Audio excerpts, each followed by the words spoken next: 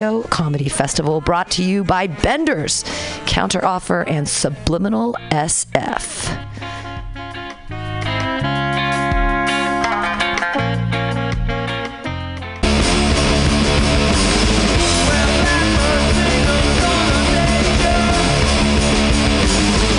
It's 8 o'clock.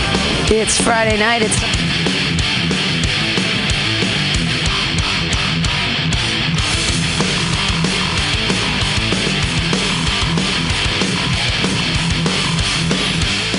Welcome to last year's The Weekly Review from this week.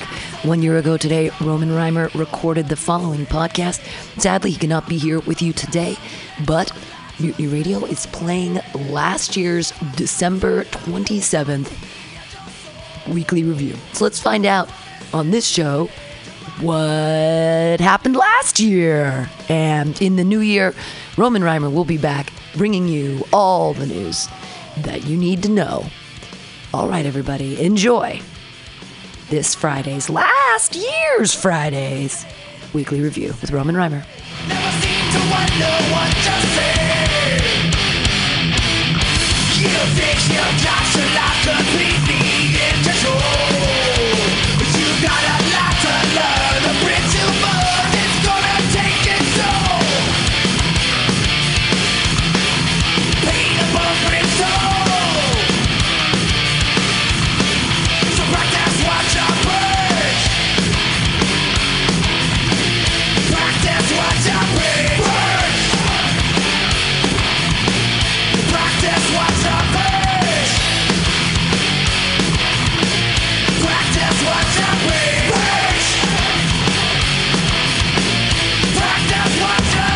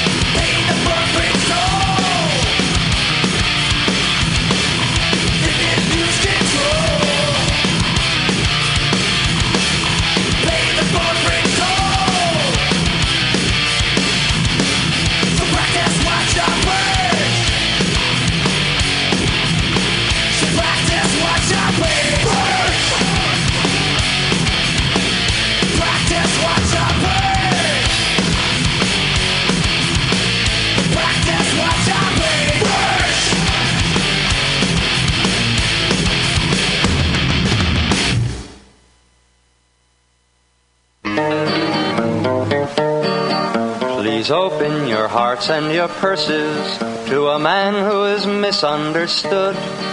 He gets all the kicks and the curses, though he wishes you nothing but good. Well, he wistfully begs you to show him you think he's a friend, not a louse. So remember the debt that you owe him, the landlord who lends you his house. So pity the downtrodden landlord and his back that is burdened and bent. Respect his gray hairs, don't ask for repairs, and don't be behind with the rent. Now you're able to work for a living and rejoice in your strength and your skill. So try to be kind and forgiving to a man whom a day's work would kill. You can work and still talk to your neighbor. You can look the whole world in the face. But the landlord who ventured to labor would never survive the disgrace. So pity the downtrodden landlord and his back that is burdened and bent. Respect his gray hairs, don't ask for repairs, and don't be behind with the rent. Now, when a landlord resorts to eviction, don't think that he does it for spite. He is acting from deepest conviction, and what's right after all is what's right. But I see that your hearts are all hardened, and I fear I'm appealing in vain. Yet I hope my last plea will be pardoned if I beg on my knees once again. To pity the downtrodden landlord and his back that is burdened and bent.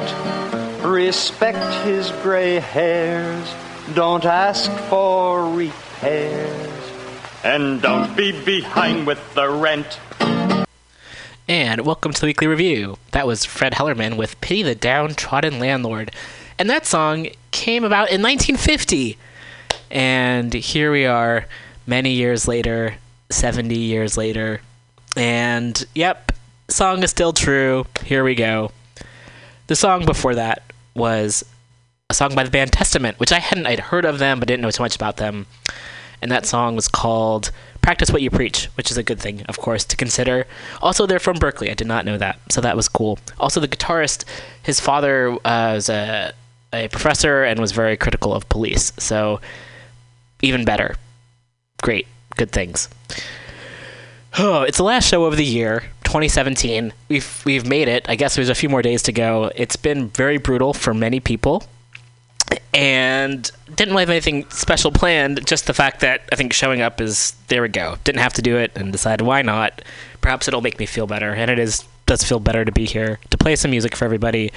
We'll go over some stories that are probably a little bit depressing, maybe some inspiring ones. I haven't decided yet what things to talk about. If you can tell from my voice, I'm a little bit under the weather. Coming out of it, though. A lot of folks are under the weather, though. So that's all right. I'm able to get here. Grateful for that.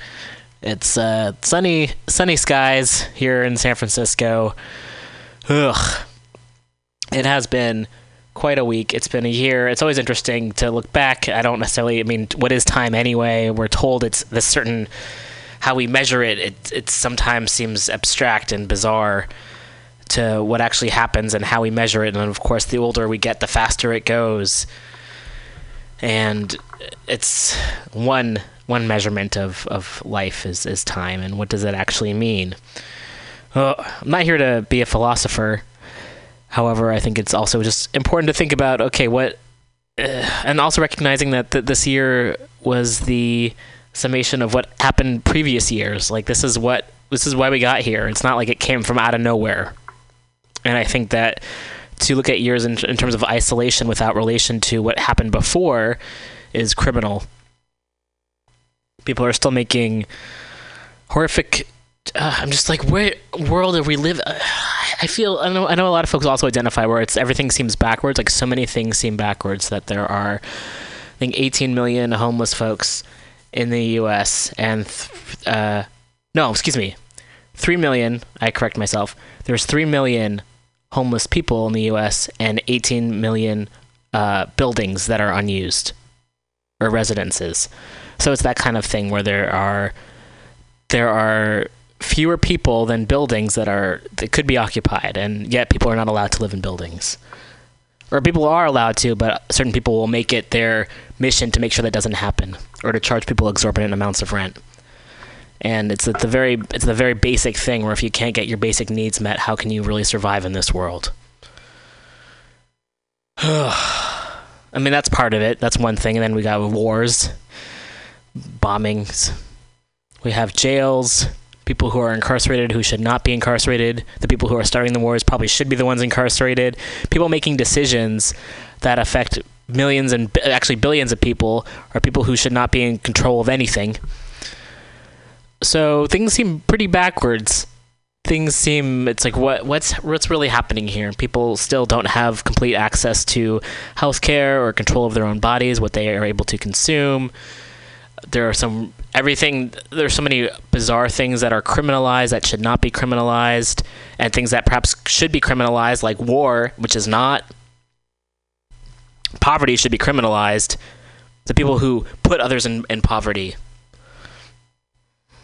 I hope that sounded correct. Because poverty, unfortunately, is criminalized here. When folks who live on the street get citations and have to move along, which is ridiculous, doesn't make any sense. So, people who have the least are the ones who have to pay the most. And the people who have the most can do whatever the fuck they want. So I'm just waiting I know where everyone's talking about, like, what's it going to take? There are still some people who have their head in the fucking clouds and they annoy the hell out of me. But I'm wondering what does it take, and perhaps I have to be an actor in this and I have to take action. What will it take for us to, like, go on with this eating of the rich, or getting the guillotines out, or however one wants to verbalize what has to be done?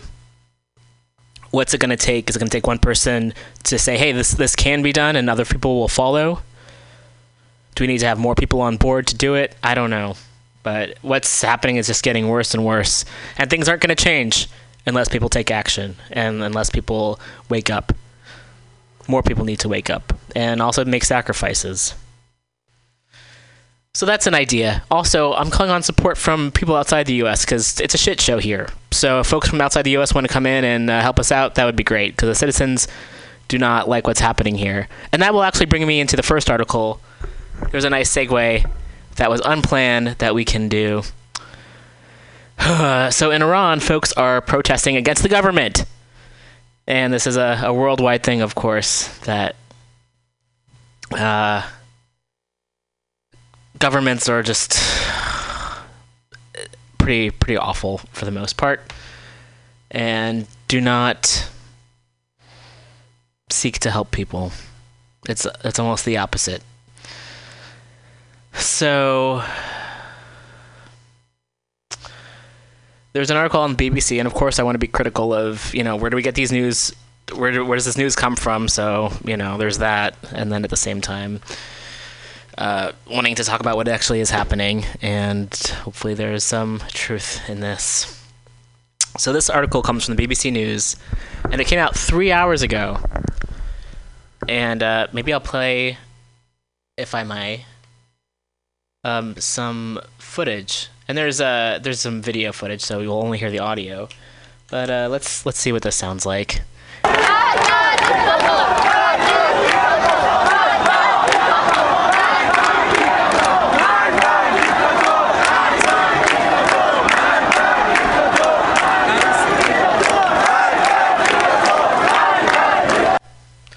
So that is Iran cities hit by anti-government protests, and this came out 3 hours ago today. Anti-government demonstrations that began in one city on Thursday have now spread to several major cities in Iran. Large numbers reportedly turned out in Rasht, and I apologize if I'm mispronouncing these names. In the north, Kermanshah in the west, with smaller protests in Isfahan, Hamadan, and elsewhere. The protests began against rising prices, but have spiraled into a general outcry against clerical rule and government policies. Hint, hint, America!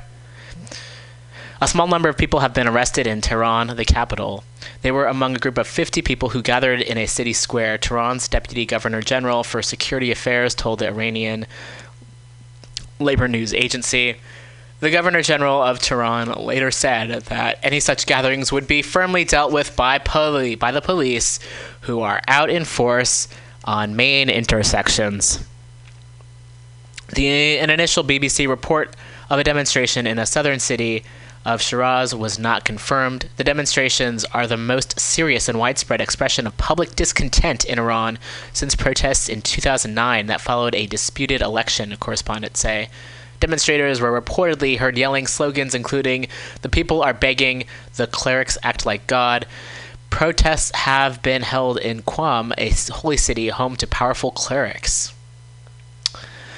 The biggest protest on Thursday was in the northeastern city of Mashhad, where there were 52 arrests. There have been calls on social media for protests up and down the country, despite warnings from the government against illegal gatherings. Videos posted on social media purport to show clashes between security forces and some demonstrators in Kermanshah on Friday.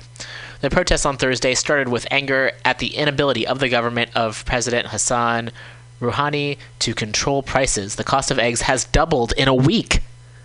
However, some developed into broader anti-government protests calling for the release of political prisoners and an end to police beatings. Does that sound familiar? There are also chants in Mashhad of "Not Gaza, not Lebanon, my life for Iran," a reference to what protesters say is the administration's focus on foreign policy rather than domestic issues. The arrests in Mashhad were for chanting harsh slogans, officials said. The demonstrations have taken the Iranian authorities by surprise. Impromptu anti-government demonstrations are rare in a country where the Revolutionary Guard and numerous intelligence agencies have a strong grip on the population. Predictably, they are blaming anti-revolutionary elements and foreign agents, but the protests clearly stem from seething discontent in Iran, mainly because of the worsening economic conditions faced by ordinary Iranians. A BBC Persian investigation has found that Iranians, on average, have become 15% poorer in the past 10 years alone. Many believe that money that should be used to improve their lives is being spent by Iran's leaders on conflicts in Syria, Yemen, and Iraq. Billions are also spent on spreading religious propaganda and Shia Islam around the world. But it seems that the hardliners opposed to President Rouhani may have triggered the unrest by holding a demonstration that quickly grew out of control and spread to cities and towns across the country. The head of Mashhad's Revolutionary Court, Hussein Haidari, said, "We consider protests to be the people's right, but if some people want to abuse these emotions and ride this wave, we won't wait and we will confront them." President Rouhani promised that the deal he signed with world powers in 2015, which saw Iran limit its nuclear activities in return for the lifting of international sanctions, would boost economic growth. The economy has risen out of recession and inflation has been reduced, but businesses are still struggling from a lack of investment, and the official unemployment rate is 12.4%. Wow. So you can check that out at bbc.com, and that article came out today. I'm going to play some more music and figure out some other stories to share with you all, and then we'll be back.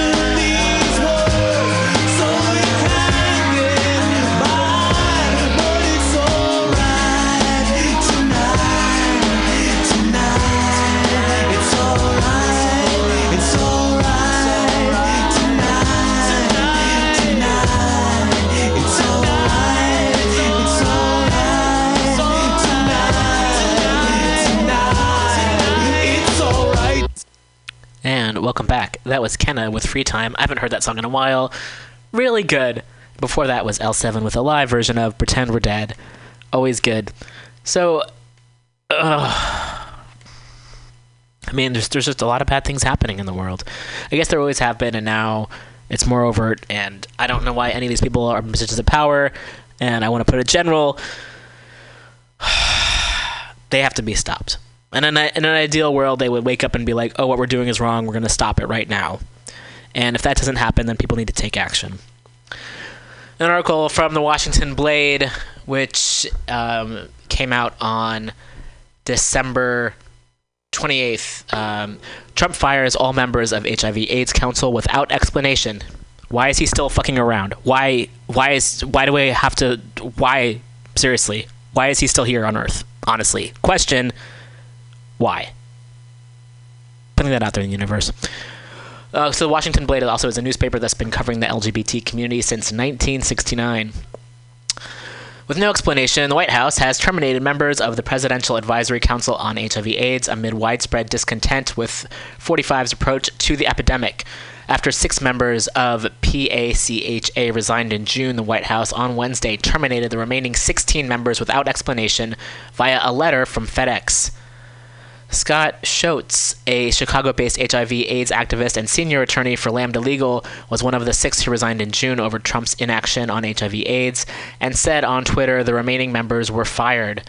With no respect for their service, Schotz said. Dangerous that Trump and co., Pence especially, are eliminating few remaining people willing to push back against harmful policies like abstinence-only sex ed. And they have a tweet from Scott A. Schotz here. And you can follow Scott on Twitter, and his Twitter handle is @POZAdvocate, POZADVOCATE. Sources with knowledge of PACHA said many council members were fired even though additional time remained on their terms as advisors. The terminated members, sources said, were given the option to reapply after Tuesday. Gabriel Maldonado, CEO of the Riverside, California-based LGBT and HIV/AIDS group True Revolution, was a remaining member of PACHA and confirmed that they were fired, but said the explanation is still unclear. I can only speculate, Maldonado said. Like any administration, they want their own people there. Many of us were Obama appointees. I was an Obama appointee, and my term was continuing until 2018. Maldonado said ideological and philosophical differences with the administration are a potential reason for the terminations. As an example, Maldonado cited a recent Washington Post report for the Centers for Disease Control is banned from using words like diversity and transgender in budget documents. The CDC director has denied those words are banned. I was a co-chair of the Disparities Committee. So much of my advocacy and policy references surrounded vulnerable populations, addressing issuing of diverse communities, is specifically looking at the impacts of the LGBT community, namely the disproportionate impact of HIV and AIDS to people of color, gay men, transgender women, Maldonado said. And a lot of those key vulnerable populations are not being prioritized in this administration. Maldonado added he intends to publish an open letter to the community about his termination on Friday. Also among the terminated members was Patrick Sullivan, a professor of epidemiology at the Emory University Rollins School of Public Health. My reaction is that our focus should be on the policies that PACHA addresses, Sullivan said. These issues are critical to people's health and are critical to making new HIV infections rare. At PACHA's last meeting in August, the council urged the administration to affirm the national HIV/AIDS strategy through 2020. Doing this would be a great way for the administration to set the tone and lay out national roadmap of priorities for the new PACHA. Created in 1995, PACHA, again, which is PACHA, has provided advice starting in the Clinton administration and into the George W. Bush and Obama administrations on policy and research to promote effective treatment and prevention for HIV, maintaining the goal of finding a cure. In September, Trump signed an executive order that renewed PACHA, along with 31 other presidential bodies, for an additional year. Trump's termination of council members isn't the first time an administration cleaned house on PACHA. The Obama administration eliminated all of George W. Bush's appointees before making new appointments. Kay Hayes, executive director of PACHA, affirmed the council members were terminated on Wednesday, but said there's more to the story. They were also thanked for their leadership, dedication, and commitment to the effort, Hayes said. Changing the makeup of Federal Advisory Committee members is a common occurrence during administration changes. The Obama administration dismissed the George W. Bush administration appointees to PACHA in order to bring in new voices. All PACHA members are eligible to apply to serve on the new council that will be convened in 2018. Jim Driscoll, a gay Nevada-based HIV/AIDS activist who supported Trump in 2016, fuck you, Jim Driscoll, excuse me, said the replacement of PACHA members is standard practice for the new administration. How can anyone in their fucking right mind support? Okay. Now they need to find bona fide community people with appropriate expertise, which we all fucking know that they don't because they appoint people who have no fucking experience at all. And the ability to adapt to the changed political circumstances, Driscoll said. It is fully understandable why a president would not want people who oppose his policies and might be happy to see him impeached serving as his HIV advisors. That would serve the needs of neither the president nor of people living with HIV/AIDS, but Maldonado said the termination of PACHA members during the Trump administration is only partially consistent with the Obama years. It is common for appointees to be terminated and for folks to kind of want their own people in, Maldonado said. I think where the discrepancy comes in is why a year later. Too many of us. Our terms were over earlier this year, and we were sworn back in, and three were stayed on nearly 4 months after an executive order was signed continuing the council. In June, six members of the PACHA resigned the posts in protest over what they called inaction from Trump on the global HIV/AIDS epidemic. An estimated 1.2 million people have HIV/AIDS in the United States, and 37 million have the disease worldwide. Chief among the reasons was the absence of leadership at the White House on HIV/AIDS. To this date, the White House has yet to appoint a director of the Office of National AIDS Policy, which was one of the reasons the 6 members of PACHA resigned in June. Trump's fiscal year 2018 budget proposal also sought massive cuts to HIV/AIDS programs, including $150 million on HIV/AIDS programs at the Centers of Disease Control, and more than $1 billion in cuts from global programs like PEPFAR, Global Fund to Fight AIDS, Tuberculosis, and Malaria. The Republican-controlled Congress has thus far continued to fund these programs at previous levels. Maldonado noted that the PACHA terminations are taking place at the year's end after the June resignations, which he said is a little too coincidental.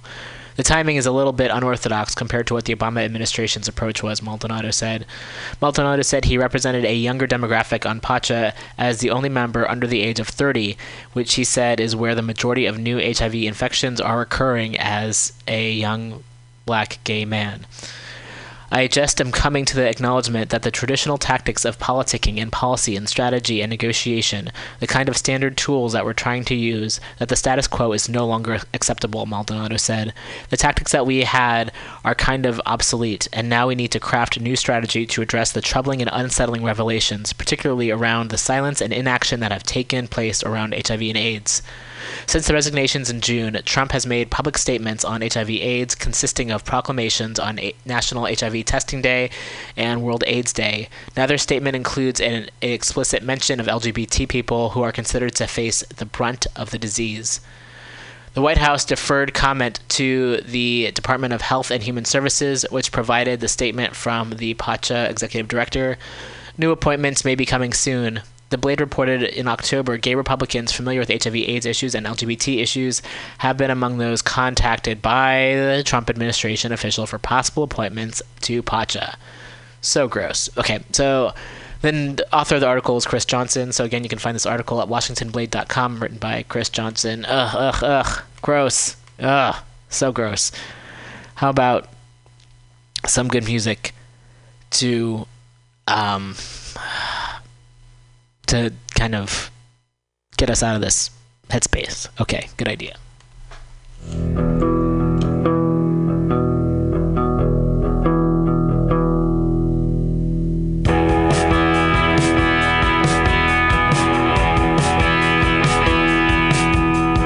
Once I had my heroes, once I had my dream, but all of that is changed now. Get the things inside out. Truth is not that comfortable, no.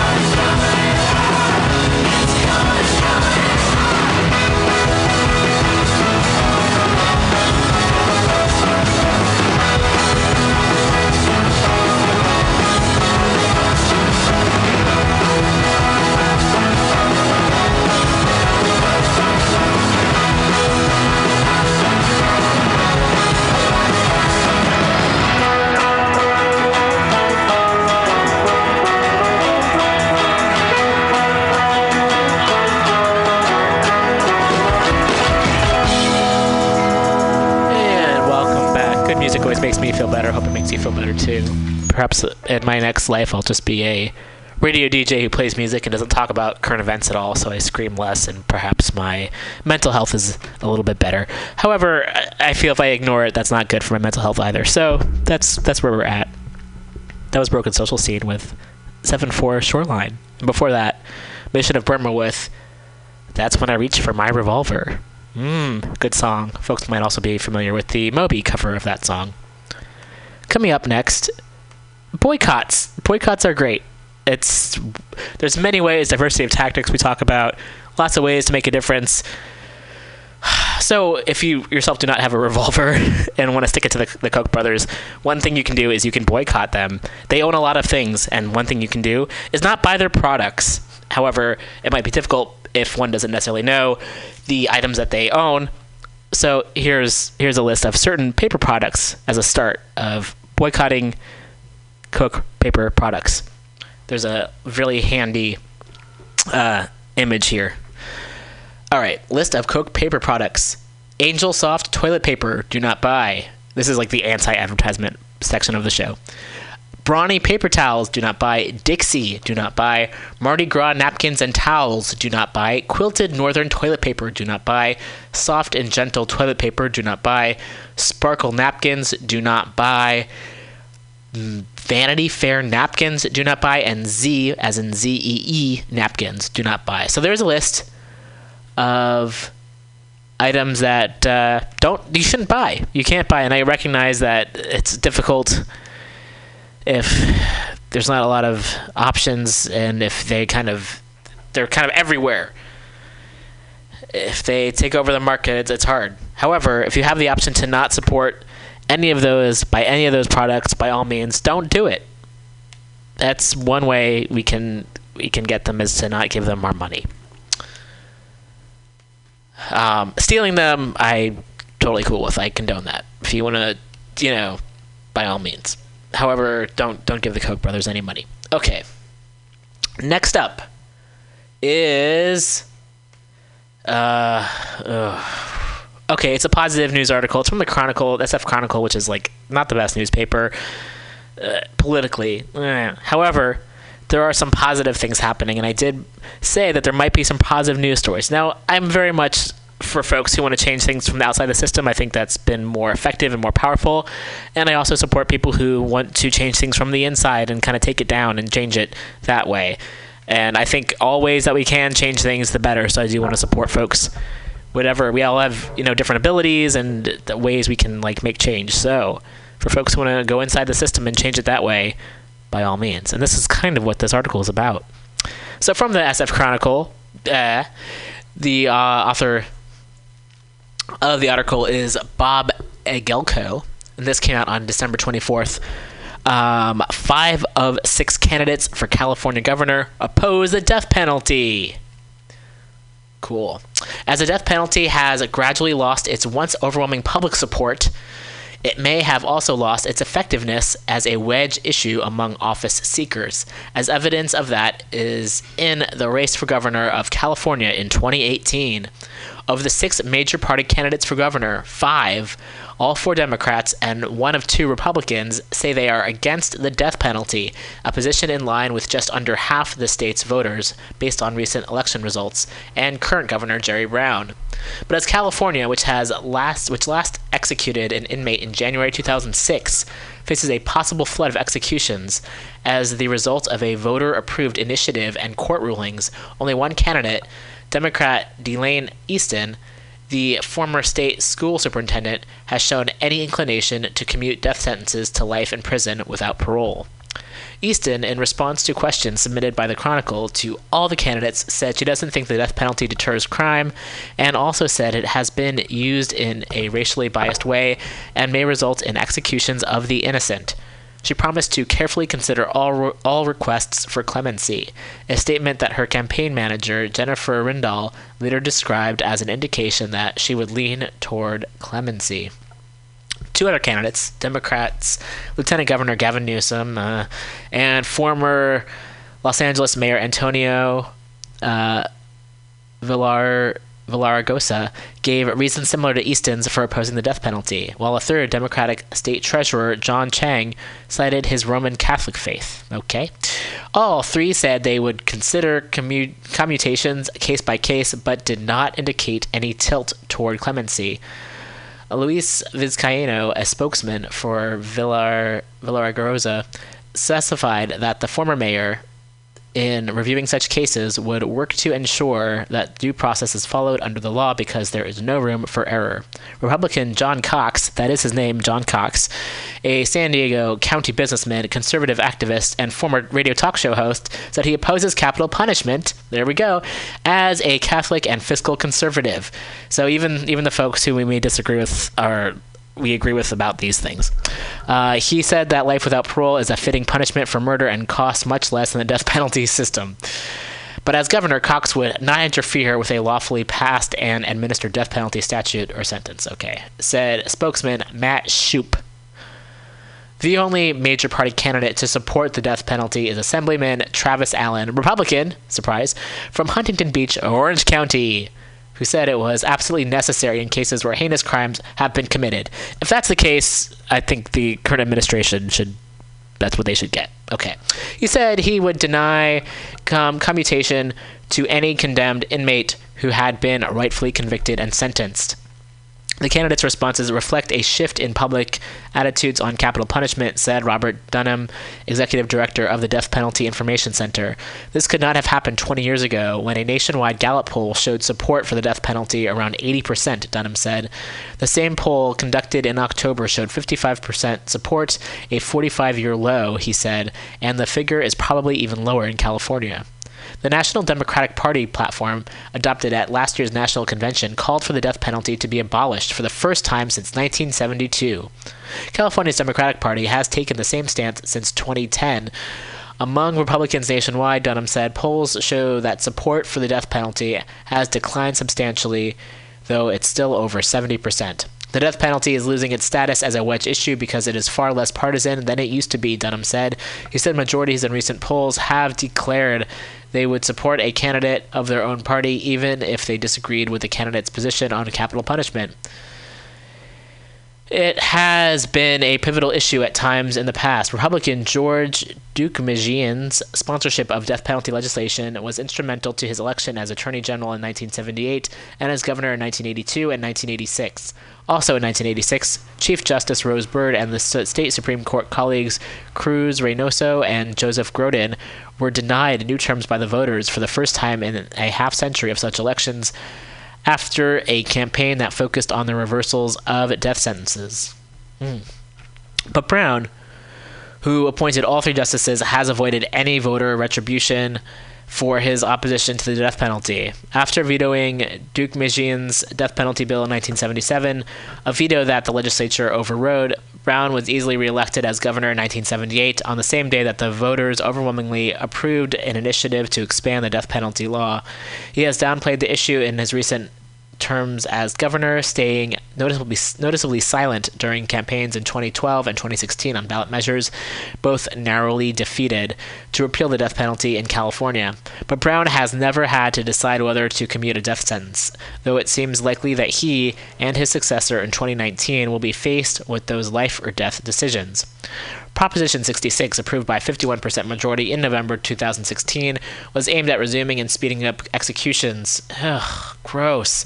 The state Supreme Court rejected its most far-reaching provision, which would have required the court to decide all death penalty appeals within 5 years of sentencing, but it upheld most of the measure, new limits on appeals, requirements for additional lawyers to take capital cases, and final state approval of new procedures for single drug executions. That leaves the fate of 21 California prisoners who have lost all appeals of their death sentences in the hands of U.S. District Judge Richard Seaborg of San Francisco.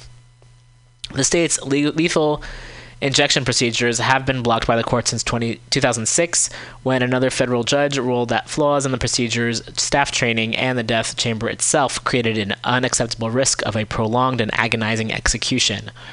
But Seaborg's review of the proposed single drug executions must follow standards set by the U.S. Supreme Court.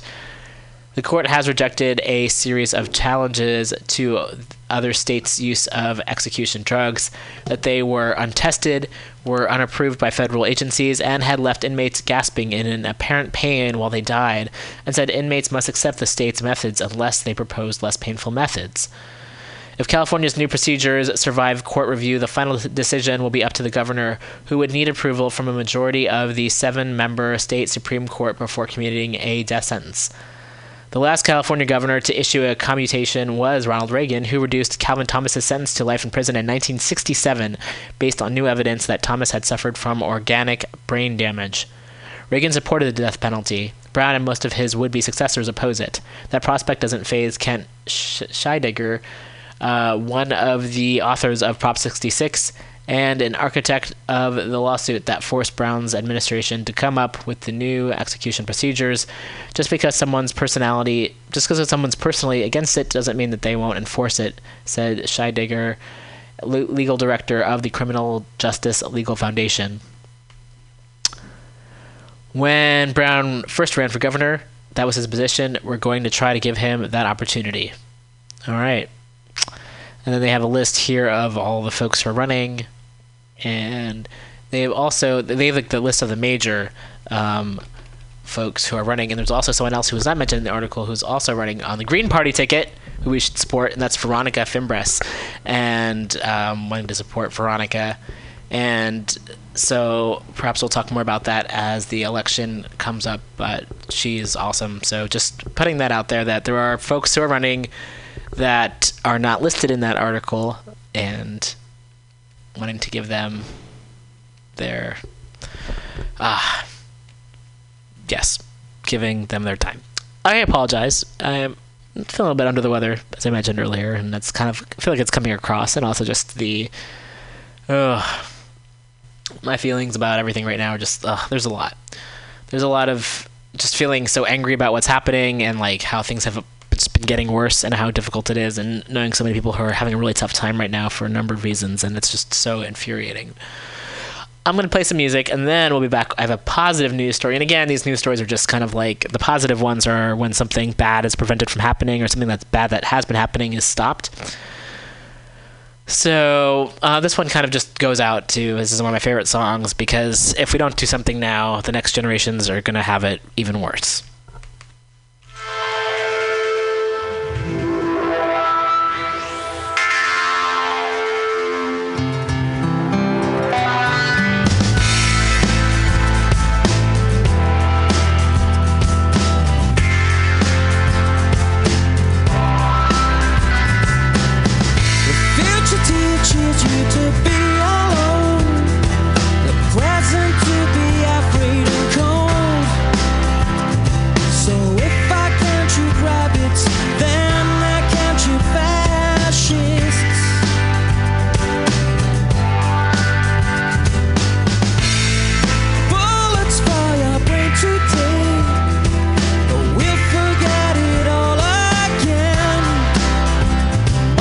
Put from pen to paper,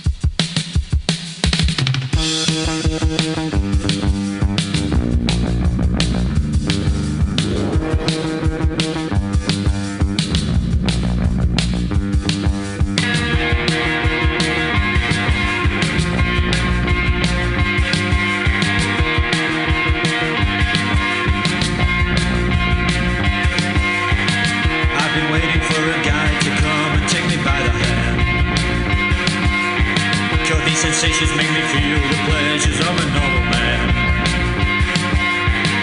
These sensations spare the insults, leave them for another day.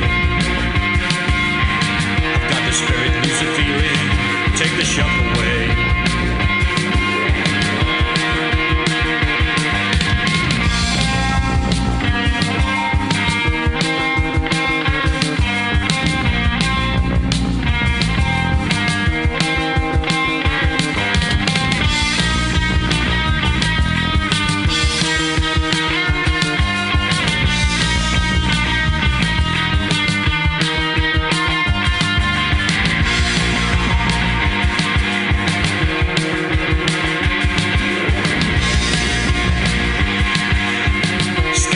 Moving faster now, it's getting out of hand.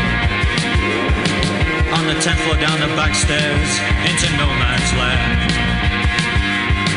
Lights are flashing, cars are crashing, getting frequent now. I've got the spirit, lose the feeling, let it out somehow.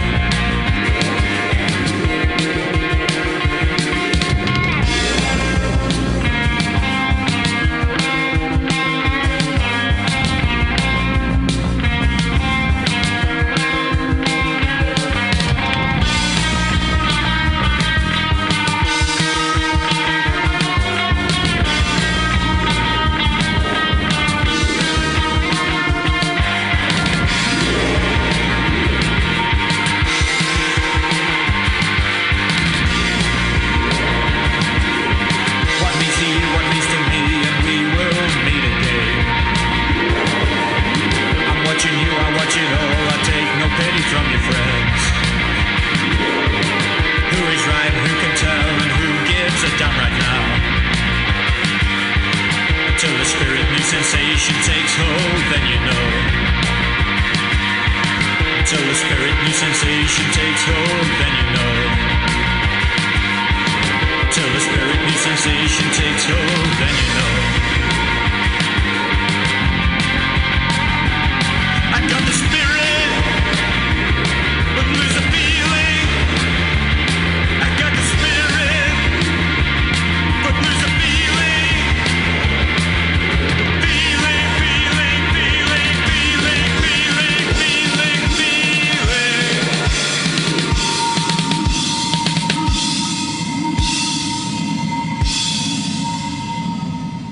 Nothing cheers me up like Joy Division.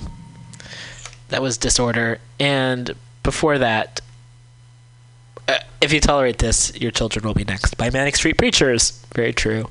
It's true. I mean, if we don't make change now, the next generation's going to have to go through the same thing, if not worse. So let's do what we can. Okay. And I recognize the folks listening to this show are probably already the ones doing the work. So another...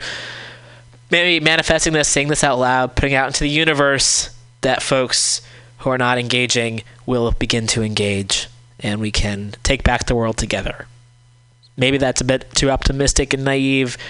I'll rather waste a few seconds and say it and be wrong than not say it at all.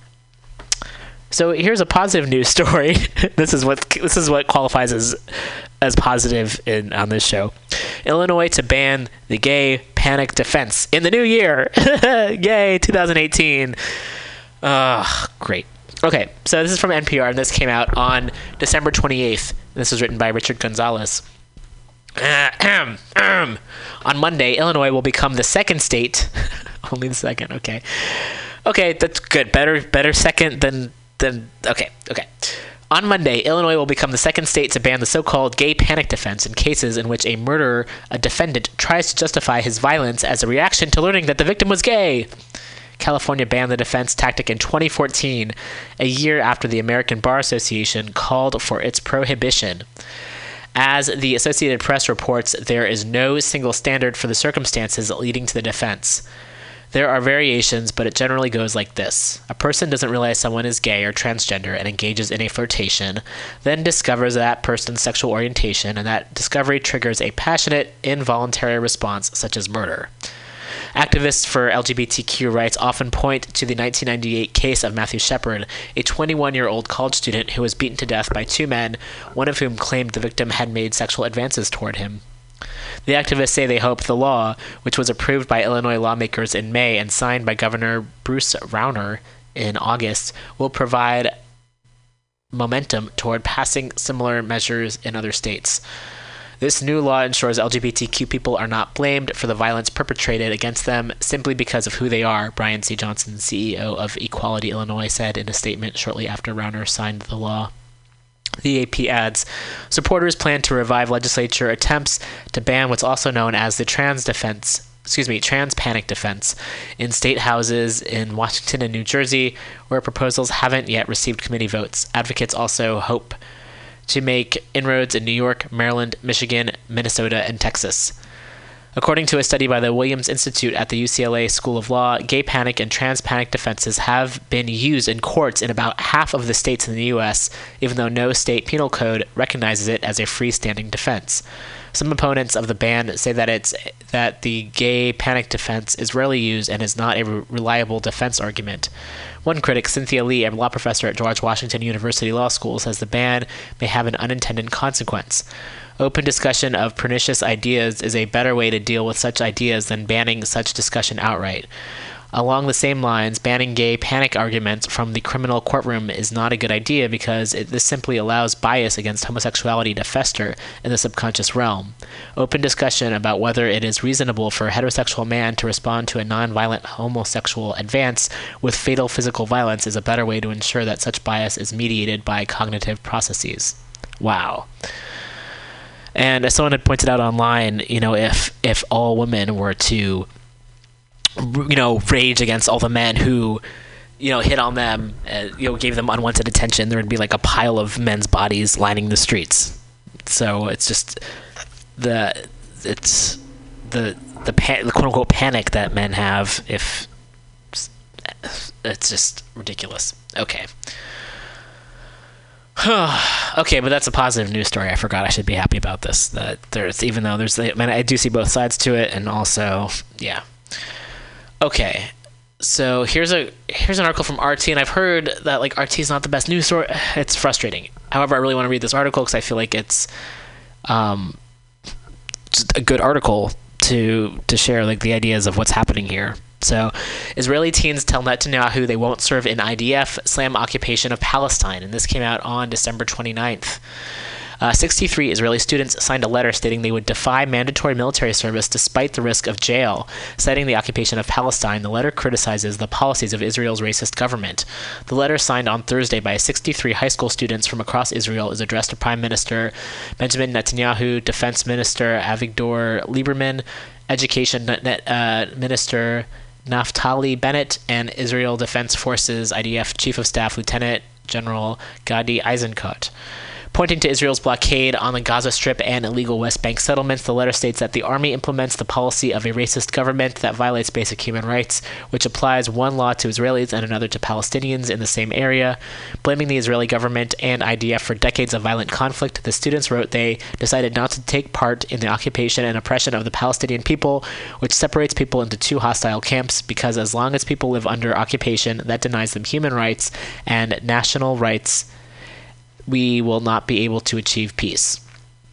The signatories also said that Israelis are exposed to a culture of militarism from a young age and that they want to change the entire system. Yes. The IDF has not formally responded to the letter, but Yesh Atid MK Alazar Stern, a retired IDF Major General, called the letter sad but marginal. Ugh, I think our youth is committed enough to handle these marginal types. So gross.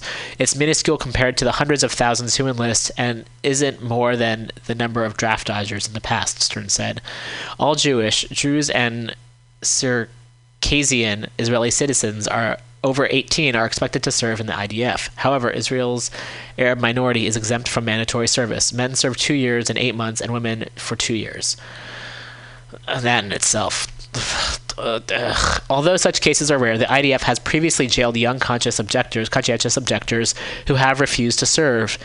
In July, 19-year-old Noah Gergolan was detained in a military prison for defying her draft orders. In an open letter she wrote before refusing to enlist, Golan said she would not be complicit in a reality where violence is the norm.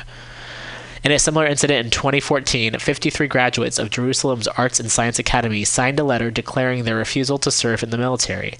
The alumni of the prestigious university wrote that the IDF was a contractor in active segregation based on the concept of ethnic superiority of the Jews over Palestinians, a regime that oppresses and tramples basic human rights, which applies a different legal system to the different populations in the West Bank, and uses a system of discrimination based on ethnic lines from 1948. The United Nations has repeatedly called on Israel to withdraw from occupied Palestinian territory. In March, the UN's Economic and Social Commission for Western Asia, ESCWA, published a report accusing Israel, beyond a reasonable doubt, of being guilty of policies and practices that constitute the crime of apartheid against the Palestinian people. Yep.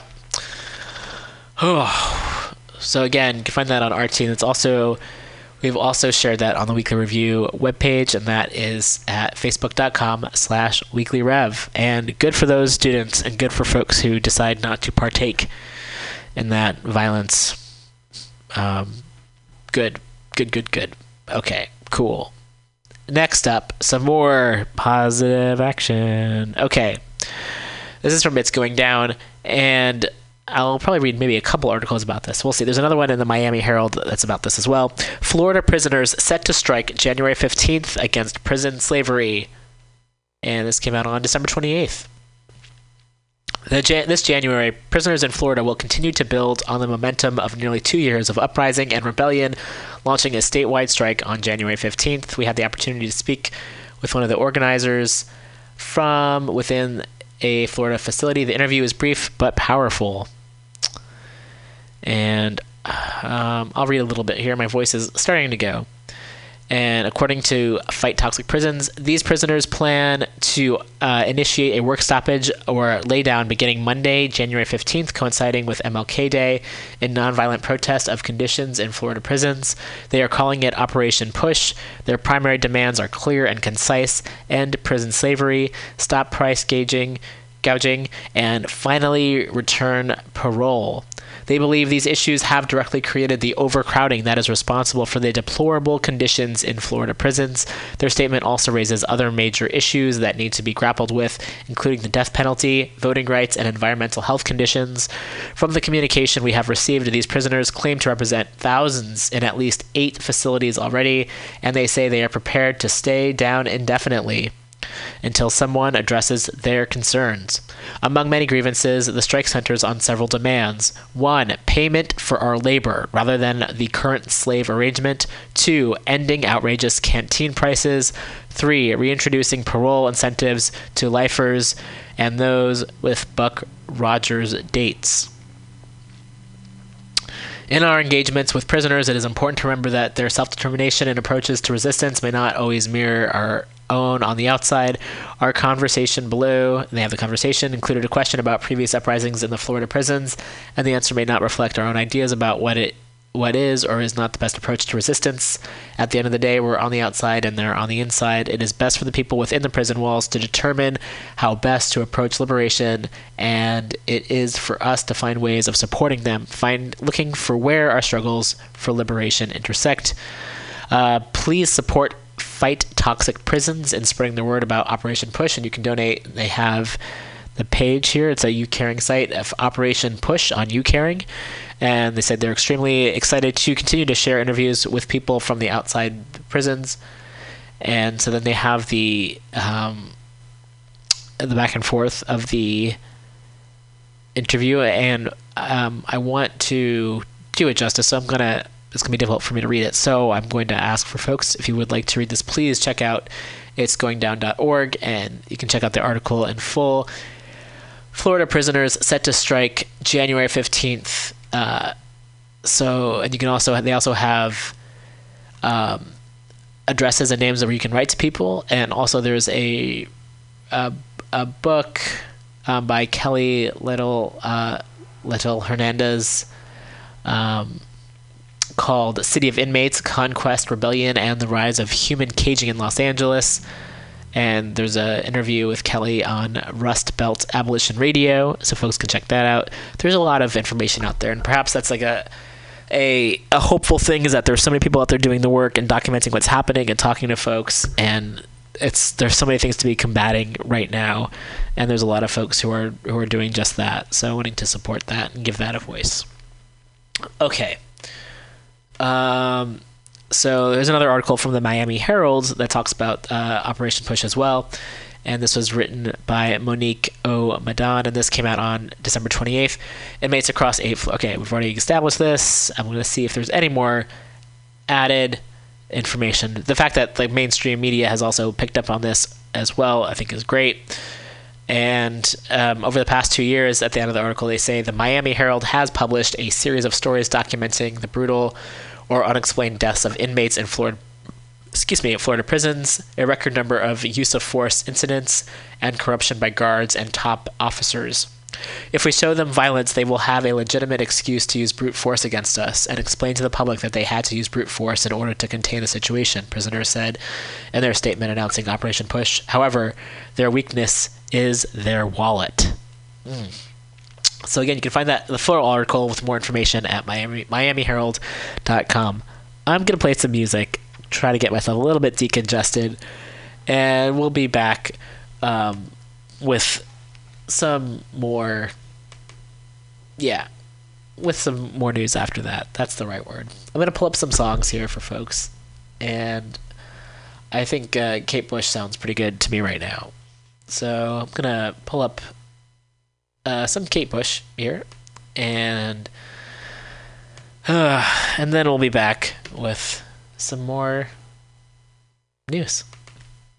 I still dream of walking on. I wake up crying. You're making rain, and you're just in reach. When you in sleep escape me, you're like my yo-yo that glowed in the dark. What made it special?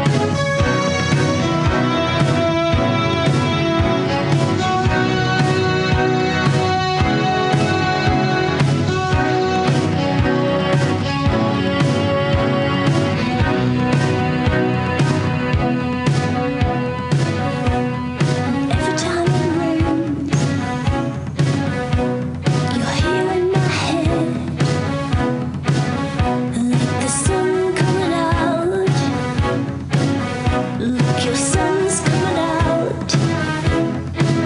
Ooh, I just know that something good is gonna happen.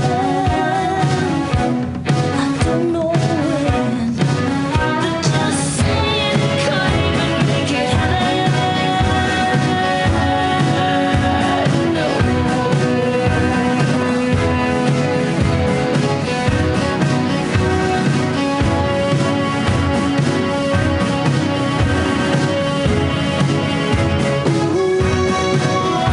Just say it can't even make it happen.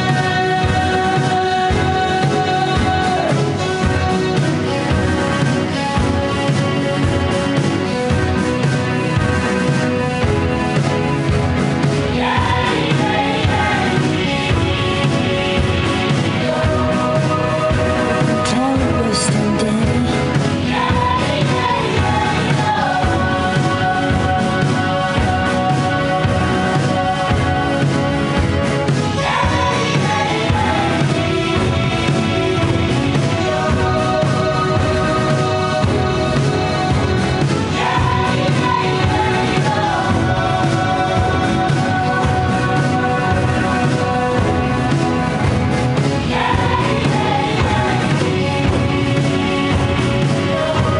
Your sun's coming out. Your sun's coming out.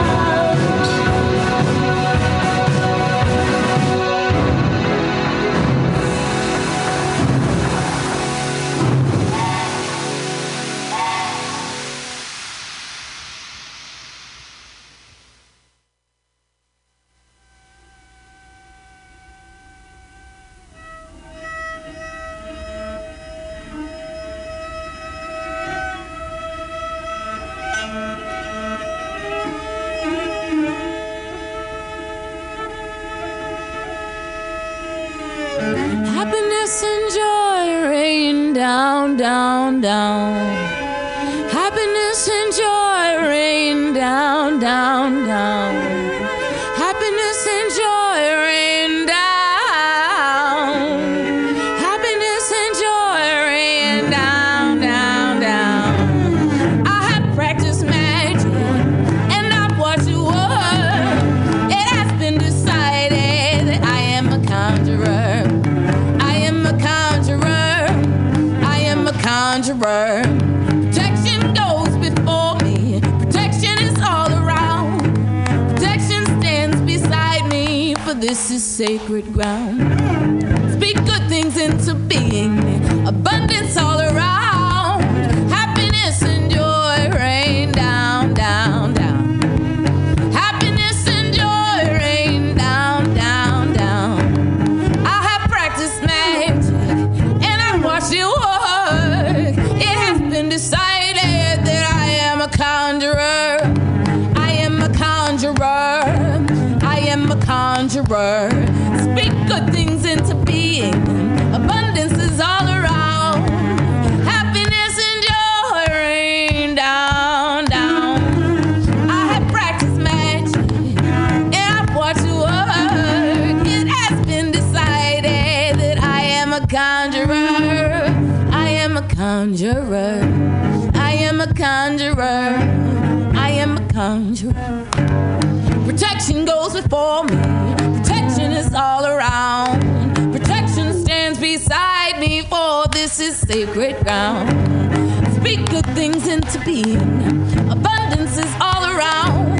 Happiness and joy rain down, down. Happiness and joy rain. Happiness and joy rain. Happiness and joy rain. Happiness and joy rain. Happiness and joy rain down, down. Happiness and joy rain down. Okay, that was Conjurer by Monica McIntyre. And before that, we heard Cloud Busting by Kate Bush. Welcome back to the show. And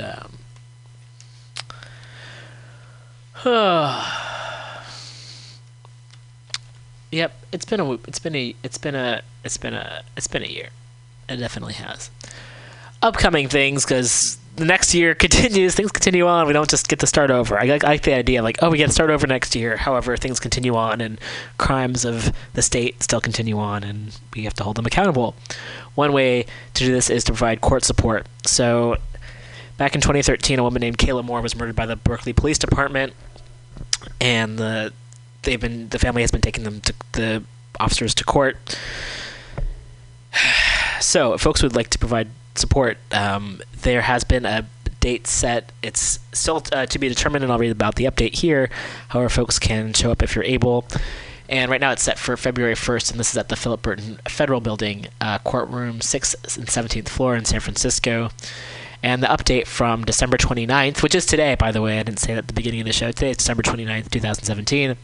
We are still waiting for a new court date to be set. The February 1st date listed here is just a placeholder. To get notified when the real date is announced, text Justice 4, that's a number 4, Kayla to 33222 for text alerts. And again, that's Justice, the number 4, Kayla to 33222 for text alerts.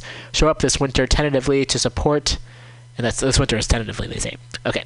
To support the Moore family in court after over 4 years of seeking a fraction of accountability from the city of Berkeley and BPD. And you can stay tuned for more details about each day of court. And there's if you go to facebook.com/justice, the number 4, Kayla Moore. And you can also check out Justice for Justice FOR, KaylaMoore.wordpress.com. So, sending much love to the family and all folks who have lost loved ones to police violence. Next up, mourning Ben Bars, the transgender scientist who changed neuroscience. And this was written by Matthew Harper, and this is in Forbes magazine of all places, December 29th. That's today. That's when this article came out.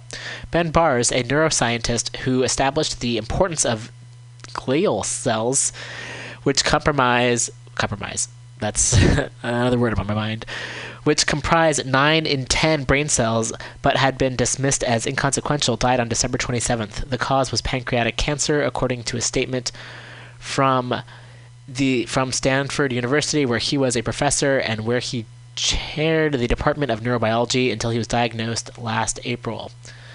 Now, let's they have a video here, so let's hear what Ben has to say. I think that great science starts with curiosity. Because, you know what? There's no easy problems. And so what keeps you going, right? I mean, it's curiosity. You just have to really wonder what the answer is. And I think that drives the creativity and the perseverance and hopefully the rigor as well. You know, I think science is beautiful. Yeah, I mean, what is more beautiful than, you know, discovering something that has never been known before? That's just sort of awe-inspiring. I mean, you know, maybe that's the same experience people get when they go to a museum and say they see a beautiful piece of art. I never get that experience, by the way. I'm art blind, but science, I mean, that's just, you know, the most amazing experience. You know, those few times in your life when you're, you know, there's some question that you've been working away on, and then all of a sudden something new, you know, you figure out is it's pretty, that's beauty. I mean, to me, the thing about having a terminal disease is, you know, everybody knows they're going to die at some point. But to me, the thing that's the hardest part is that this amazing time I've been having in science for my whole life just suddenly comes to an end, that I can't, you know, there are all these questions I'm curious about, and I would be hiring new students. I was about to take 5 new students and postdocs when I got sick, and I just told them all not to come. And, you know, they were going to be doing really interesting things. And it just, you know, it's just a curiosity, you know, that kills my curiosity. I was just curious about certain things, and it just, you know, comes to a halt, and that's frustrating. To me, that's the most frustrating. I'm not worried really about dying. I mean, everybody's going to die at some point. I'm old. I've had a great life. But it's kind of, that's the thing I think of, you know, sometimes, damn, you know, I'd love to put a person on hepatic encephalopathy right now, because I think these A1 reactive astrocytes may be relevant. And I can think of some really great experiments that, you know, somebody could do some pilot experiments and see there's something there, but can't do that. Can't take new people. So that's the frustrating part. So this interview was on July 19th, 2017. Oh, what a sweetheart. Oh, and it's a shame that sometimes we hear about these incredible people when they have passed. I'll read a little bit from the article, Morning Ben Bars, the transgender scientist who changed neuroscience. Ben was a remarkable person. He will be remembered as a brilliant scientist who transformed our understanding of glial cells, and as a tireless advocate who promoted equity and diversity at every turn, said Mark Tessier-Levine, PhD, president of Stanford University, in a press release. He was also a beloved mentor to students and trainees, a dear friend to many in our community, and a champion for the fundamental dignity of us all. Bars is remembered for his trailblazing scientific work, but also for the causes he fought for. He was openly and adamantly transsexual and was the first trans person admitted into the National Academies of Science. He was a tireless advocate for women in academia and for his students. Professors often hold on to their students' projects. Barr insisted that they take those projects with them. He was a figure toward whom a great many other scientists felt a strong emotional bond. I found this out last night when I posted a link to Stanford's news release announcing his death on Twitter. He was blown away by the dozens of heartfelt responses. Ben was a giant and will be dearly missed, wrote Mary E. Hatton, the Frederick P. Rose Professor of Neurosciences and Behavior at the Rockefeller University. The Alzheimer's Drug Discovery Foundation added, "The pipeline of drugs in development for Alzheimer's owes so much to Ben Bars. He was a visionary scientist and generous mentor. My PhD was on glial cell biology, and I referenced Ben extensively," wrote Greg James, a pediatric neurosurgeon in London. He made a major contribution to our understanding that glia are not boring supporting cells, but have a critical symbiotic relationship with neurons. He left us too young. I was lucky to have Ben Bars on my thesis committee, wrote Egil Sakanavikut. I apologize for the mispronunciation here. A NASA biologist. I'm forever grateful for being challenged and trained to defend my ideas and inspired by his dedication to mentorship and inclusivity in science. Hank Greeley, a Stanford law professor who focuses on biotech issues, wrote several tweets about Barr's life as a transsexual, and also interesting use of the word transsexual here. Okay.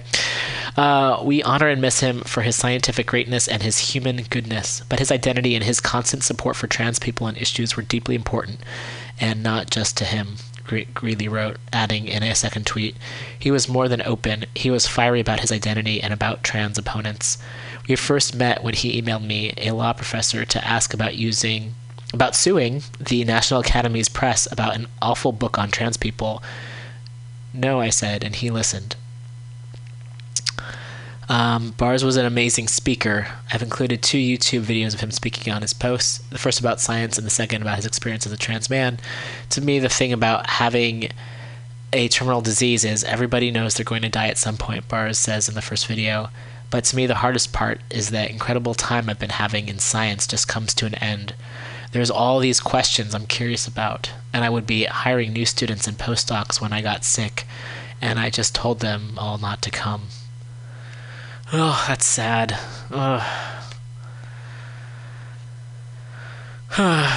grateful for Ben's work. Oh my. Lots of sighing on the show, of course. So,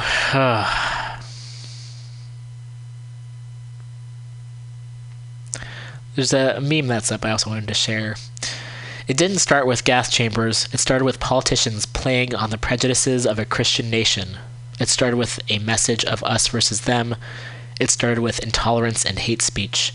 It started with denying basic rights. It started with burning houses of worship. It started with ordinary citizens turning a blind eye. So for the folks out there, the folks in our lives who are not quite aware of what's happening, another trying all that we can do to wake people up, or to, if you're aware of what's happening, to do something about it. whether that's talk to people, reach out, find ways to make change. Do that. Share resources. Absolutely. Okay. I have a more of a positive news story that I'm going to wait till the end of the episode for. It's from Fast Company, and it's at 1:37. So actually, maybe I'll play some music and then I'll get to this article, and that will be it. Because we're actually this is like a longish article. I want to be able to read it all and get to everything. And so, yeah, I think we'll probably do that. Play a couple songs, play this article, read the article, and then we'll end up the show. So thanks everyone for listening. Also, a big thank you to the folks who support this show, the people who listen, and the folks who donate. We're trying to raise funds to go to the rental of the space. We're almost there. I should probably promote it more. I definitely should promote it more. However, for all the folks who donate on a monthly basis, I cannot tell you how grateful I am. It means the world to me that folks support this work and want to hear more of it and believe in me and believe that what we do is important. I also want to have a big thank you. I've got some personal stuff happening right now that I'm not putting out there on the universe, so it's hard for me to not say things. However, in the future, I'll probably talk about it more. So I haven't been quite as on top of things as I would like, and I wanted to have a list of all the folks who have been on the show this year, and I've just talked to so many incredible, remarkable people, both on this show and on Heterotopia, which I've been sitting in for on Mondays. And I want to thank all the folks who have come into the studio, who have shared what they're doing and their work. I am just so grateful for folks and to be inspired, and I think that's one way that we make the change, is to work together and to create the world that we want to live in and to support the folks who are doing that work. So big thank you. Big thank you to everybody, and I don't want to leave anyone out, so it's that rough area where I don't want to name some names and then not name others. Thank you to all the folks who came in on the show, who called in, who came in person, who shared articles, who inspired me, who continue to inspire me. A big thank you so much. And I get that things are pretty horrible looking right now. I don't deny that they aren't. I also feel like one has to have hope, because if not, then what's the point? And, if we're going to go out, we have to go out trying to make the world a better place for everybody. Like, really everybody. So, and thank you to the listeners, everyone. I do appreciate feedback. I've gotten feedback from a couple folks. I really do appreciate the feedback, though. So feel free to contact me if you like what you hear, or if you don't like what you hear, and any constructive criticism I'm happy to hear. Thanks to all the musicians and the artists out there, music I played on the show, people out there creating work, especially. It's not an easy world to live in. This country is backwards in so many ways and has been for a while, and now it seems like things are getting harder and harder for people. So I want to just offer so much love to everyone out there doing the best they can. Okay, that feels better getting that out. And I haven't really... Today was one of the shows where I didn't plan too much as to what I was going to say or what was going to happen, and I think it's been okay. So I'm going to end on a good article. I'm going to play one song before then, probably. And then we'll, I'll play one or two songs and then we'll be back in a bit. Here's another song. It's from a while ago by an artist named Patty Rothberg. And it's kind of about how the world's kind of falling apart, and sometimes we wear masks, and we'll just say that we're fine, even if we don't necessarily feel fine. So, here we go. Haven't done a thing today, I'm just sitting around wasting time away. And even if I wanted to, I can go outside, there ain't nothing to do. Oh.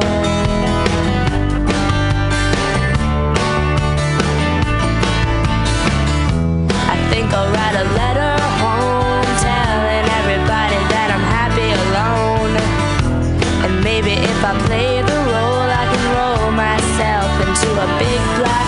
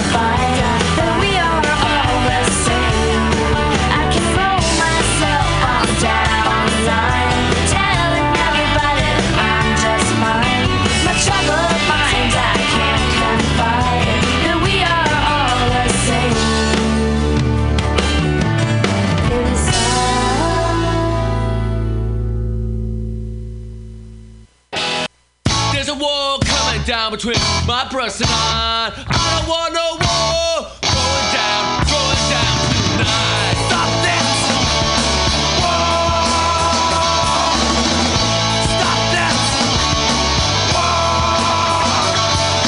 Civilization. I call it as I see it. I call this pussy, you know. I still cannot believe it. Our evolution now is on the way of aid. Or will evolve dissolve into a stupid pain. Stop this. Stop this. I'm so different, yeah, I say we're all the same. All God you know, in the division game. Self-destruction, fast and bending like a bullet. No one can stop it, watch it fly and no one can control it. Stop this. Stop this. Final word, wait, it's not a call to action. We ain't no sex, no, this ain't no fucking faction. Unity, unity, unity, you've heard it all before. Stop it, not excuses, why is that before? Stop this. Stop this. Ain't nothing wrong with another unity song. Ain't nothing wrong with another unity song. Ain't nothing wrong. Ain't nothing wrong. Ain't nothing wrong. Ain't nothing wrong with a unity song. Stop this. Stop this. Unity, as one, stand together. Unity, evolution gotta come right. Unity, as one, stand together.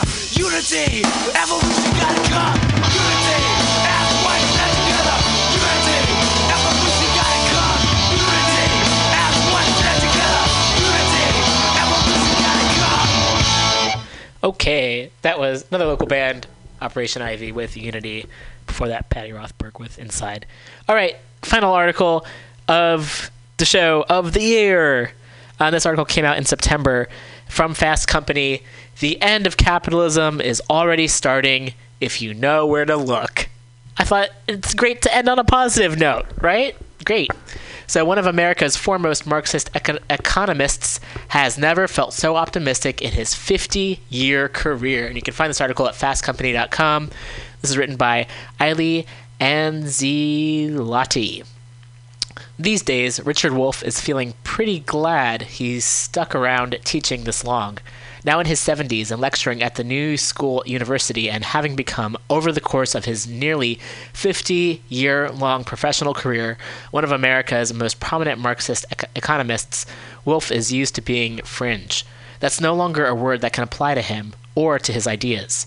Over the summer, inequality experts Jason Hickel and Martin Kirk launched a conversation on this site when they posed the theory that capitalism is at the core of the many crises gripping our world today. To Wolff, that's not news. And also to a lot of us, that's not news. But it is new to him to see the same ideas he has taught for decades being met not with scorn or skepticism, but with genuine interest. In 2011, the same year that Occupy Wall Street injected dissatisfaction with the financial system into the American mainstream, Wolff founded Democracy at Work, a nonprofit that advocates for worker cooperatives, a business structure in which the employees own the company and share decision-making power over salaries, schedules, and where profits are directed.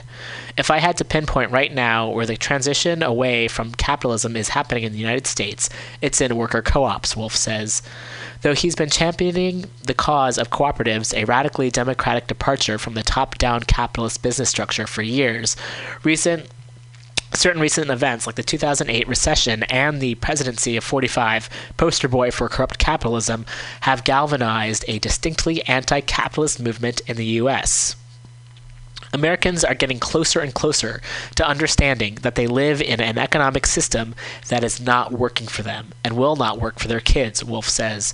Growing awareness that wages have been unable to keep up with inflated costs of living have left younger generations particularly disillusioned with capitalism's ability to support their livelihoods, Wolff says. And with CEOs out-earning employees by sometimes as much as 800 to 1. It makes sense that public interest should be swinging toward a workplace model that encapsulates shared ownership, consensus-based decision-making, and democratized wages. Admittedly, Wolf acknowledges a small boom in the number of worker-owned cooperatives in the U.S. consecutive years of double-digit growth in co-ops since 2010 have brought the total up to around 350, employing around 5,000 people, and does not exactly scream revolution.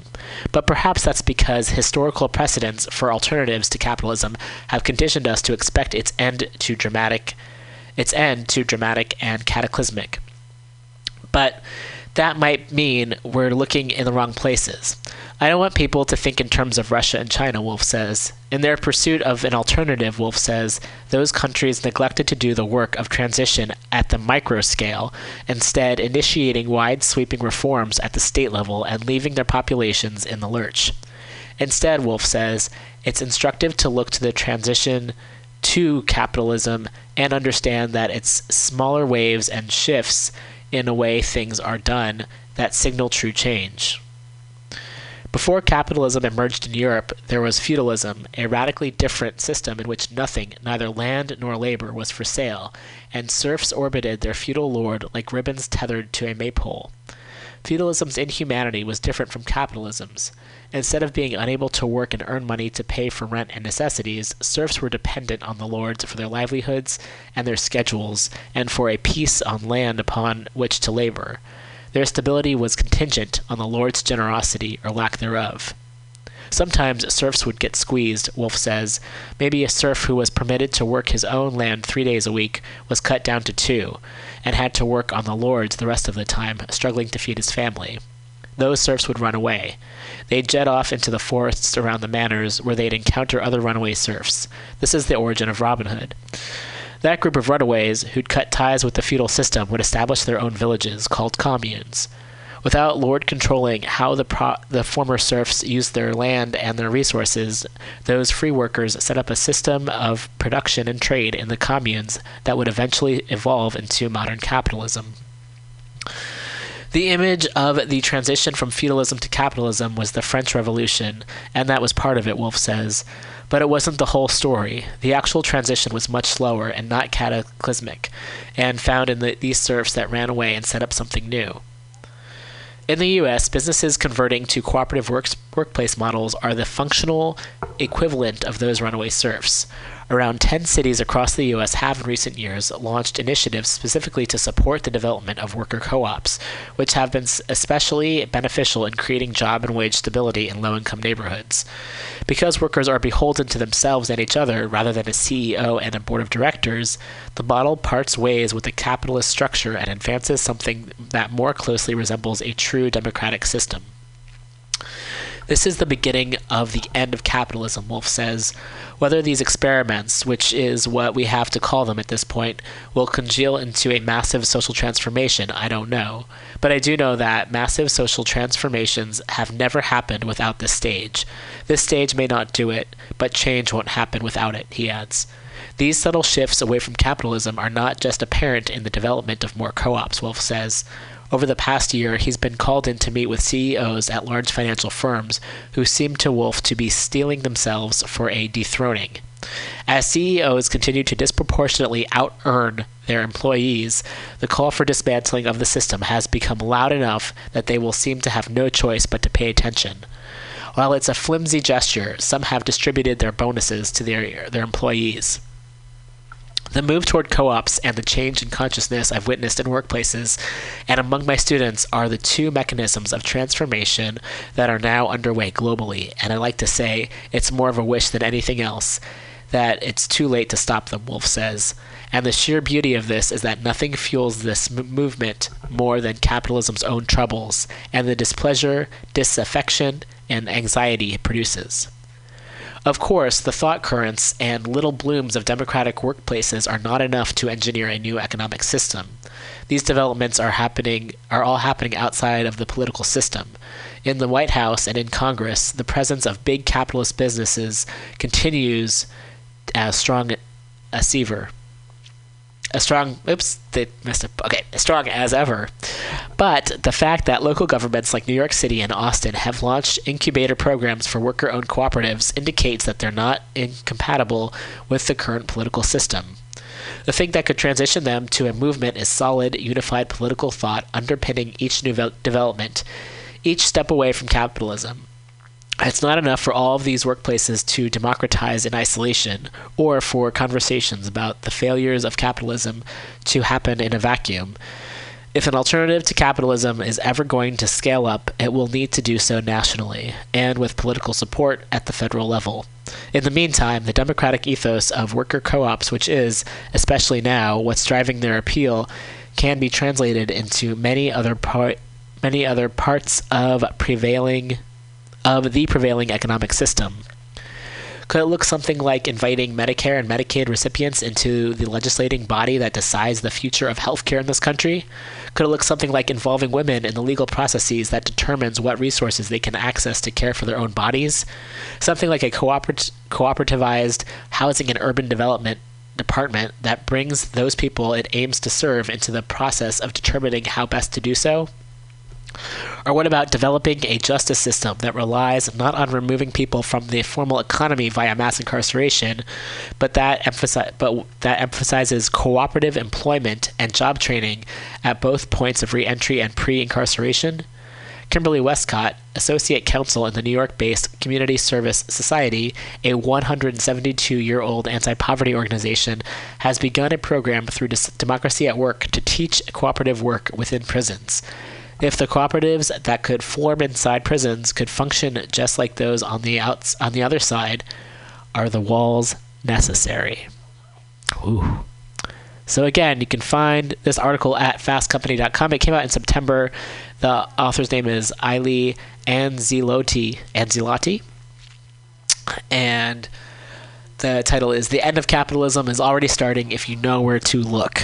So that's some positive news to end the show on, and we'll be back next week, so we'll see everybody then, or not see, we'll talk to you then. If you'd like to support the show, please do tell a friend, share it online, support Mutiny Radio at mutinyradio.fm.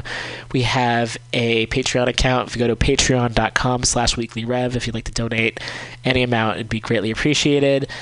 And thank you all so much for listening and for doing good things. And to end on the song, it's the end of the episode. Of swimming through a sea of a song I've played quite a few times before. Are ye on a raft without a It's called The paddle? Geet. Well, gather around me, sea dogs, and get aboard me pirate ship as we set sail for the seas of MutinyRadio.fm.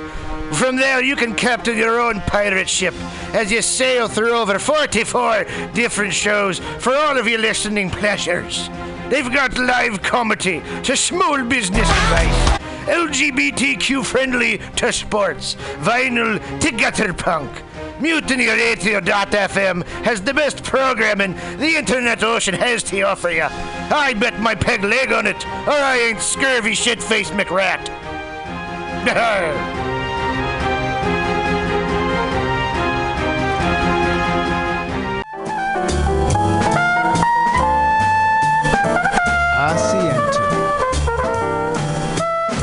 Asiento. Take a seat at Asiento on 21st and Bryant.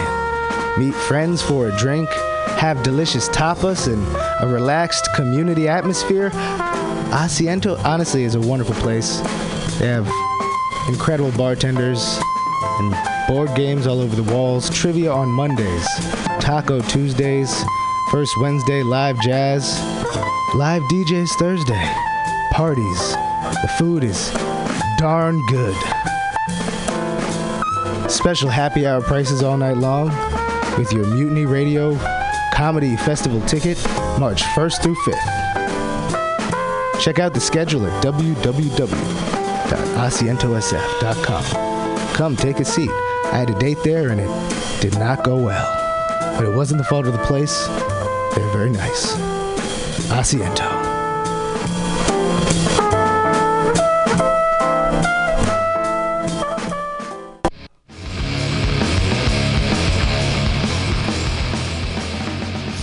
Hungry for a burger? Mutiny Radio thinks you'll find the best burger in San Francisco at Counteroffer, located inside Bender's Bar and Grill. Counteroffer's menu aims to please your drunk face. Tater tots are served daily. On Tuesday nights, Counteroffer serves specials off the Taco Bell menu, only better. You can enjoy your favorite Taco Bell item without the guilt. Counteroffer uses only fresh ingredients and never store-bought shit. Special ingredients are made from scratch daily, including beans, ketchup, mustard, habanero sauce, and ranch dressing. Counteroffer even serves vegan mac and cheese. All of this great food is served 2 p.m. to 10 p.m. daily and until 11 p.m. on Wednesday, Thursday, and Friday. Counteroffer is located inside Bender's Bar and Grill at 806 South Van Ness. Be sure to tell them Mutiny sent you. Counteroffer, baby. Everybody should listen to Mutiny Radio at mutinyradio.fm. It's a great place to listen to crazy things. Subliminal SF Visual and Auditory Mind Control brings you the best, coolest t-shirt and hoodie designs and mind-bending local bands and shows at venues all over San Francisco and the Bay Area. Subliminal SF is here to destroy your sense of normalcy and plant ideas in your skull to make you cooler and a more awesome person. Check out all the badass products at subliminalsf.myshopify.com. That's subliminalsf.myshopify.com and experience Subliminal SF.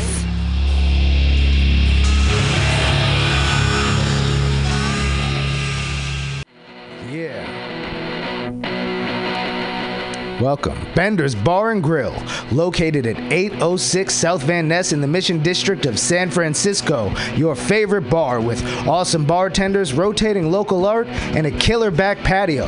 It's a great place to hang out and play one of their 2 pool tables or old school pinball machine with the tasty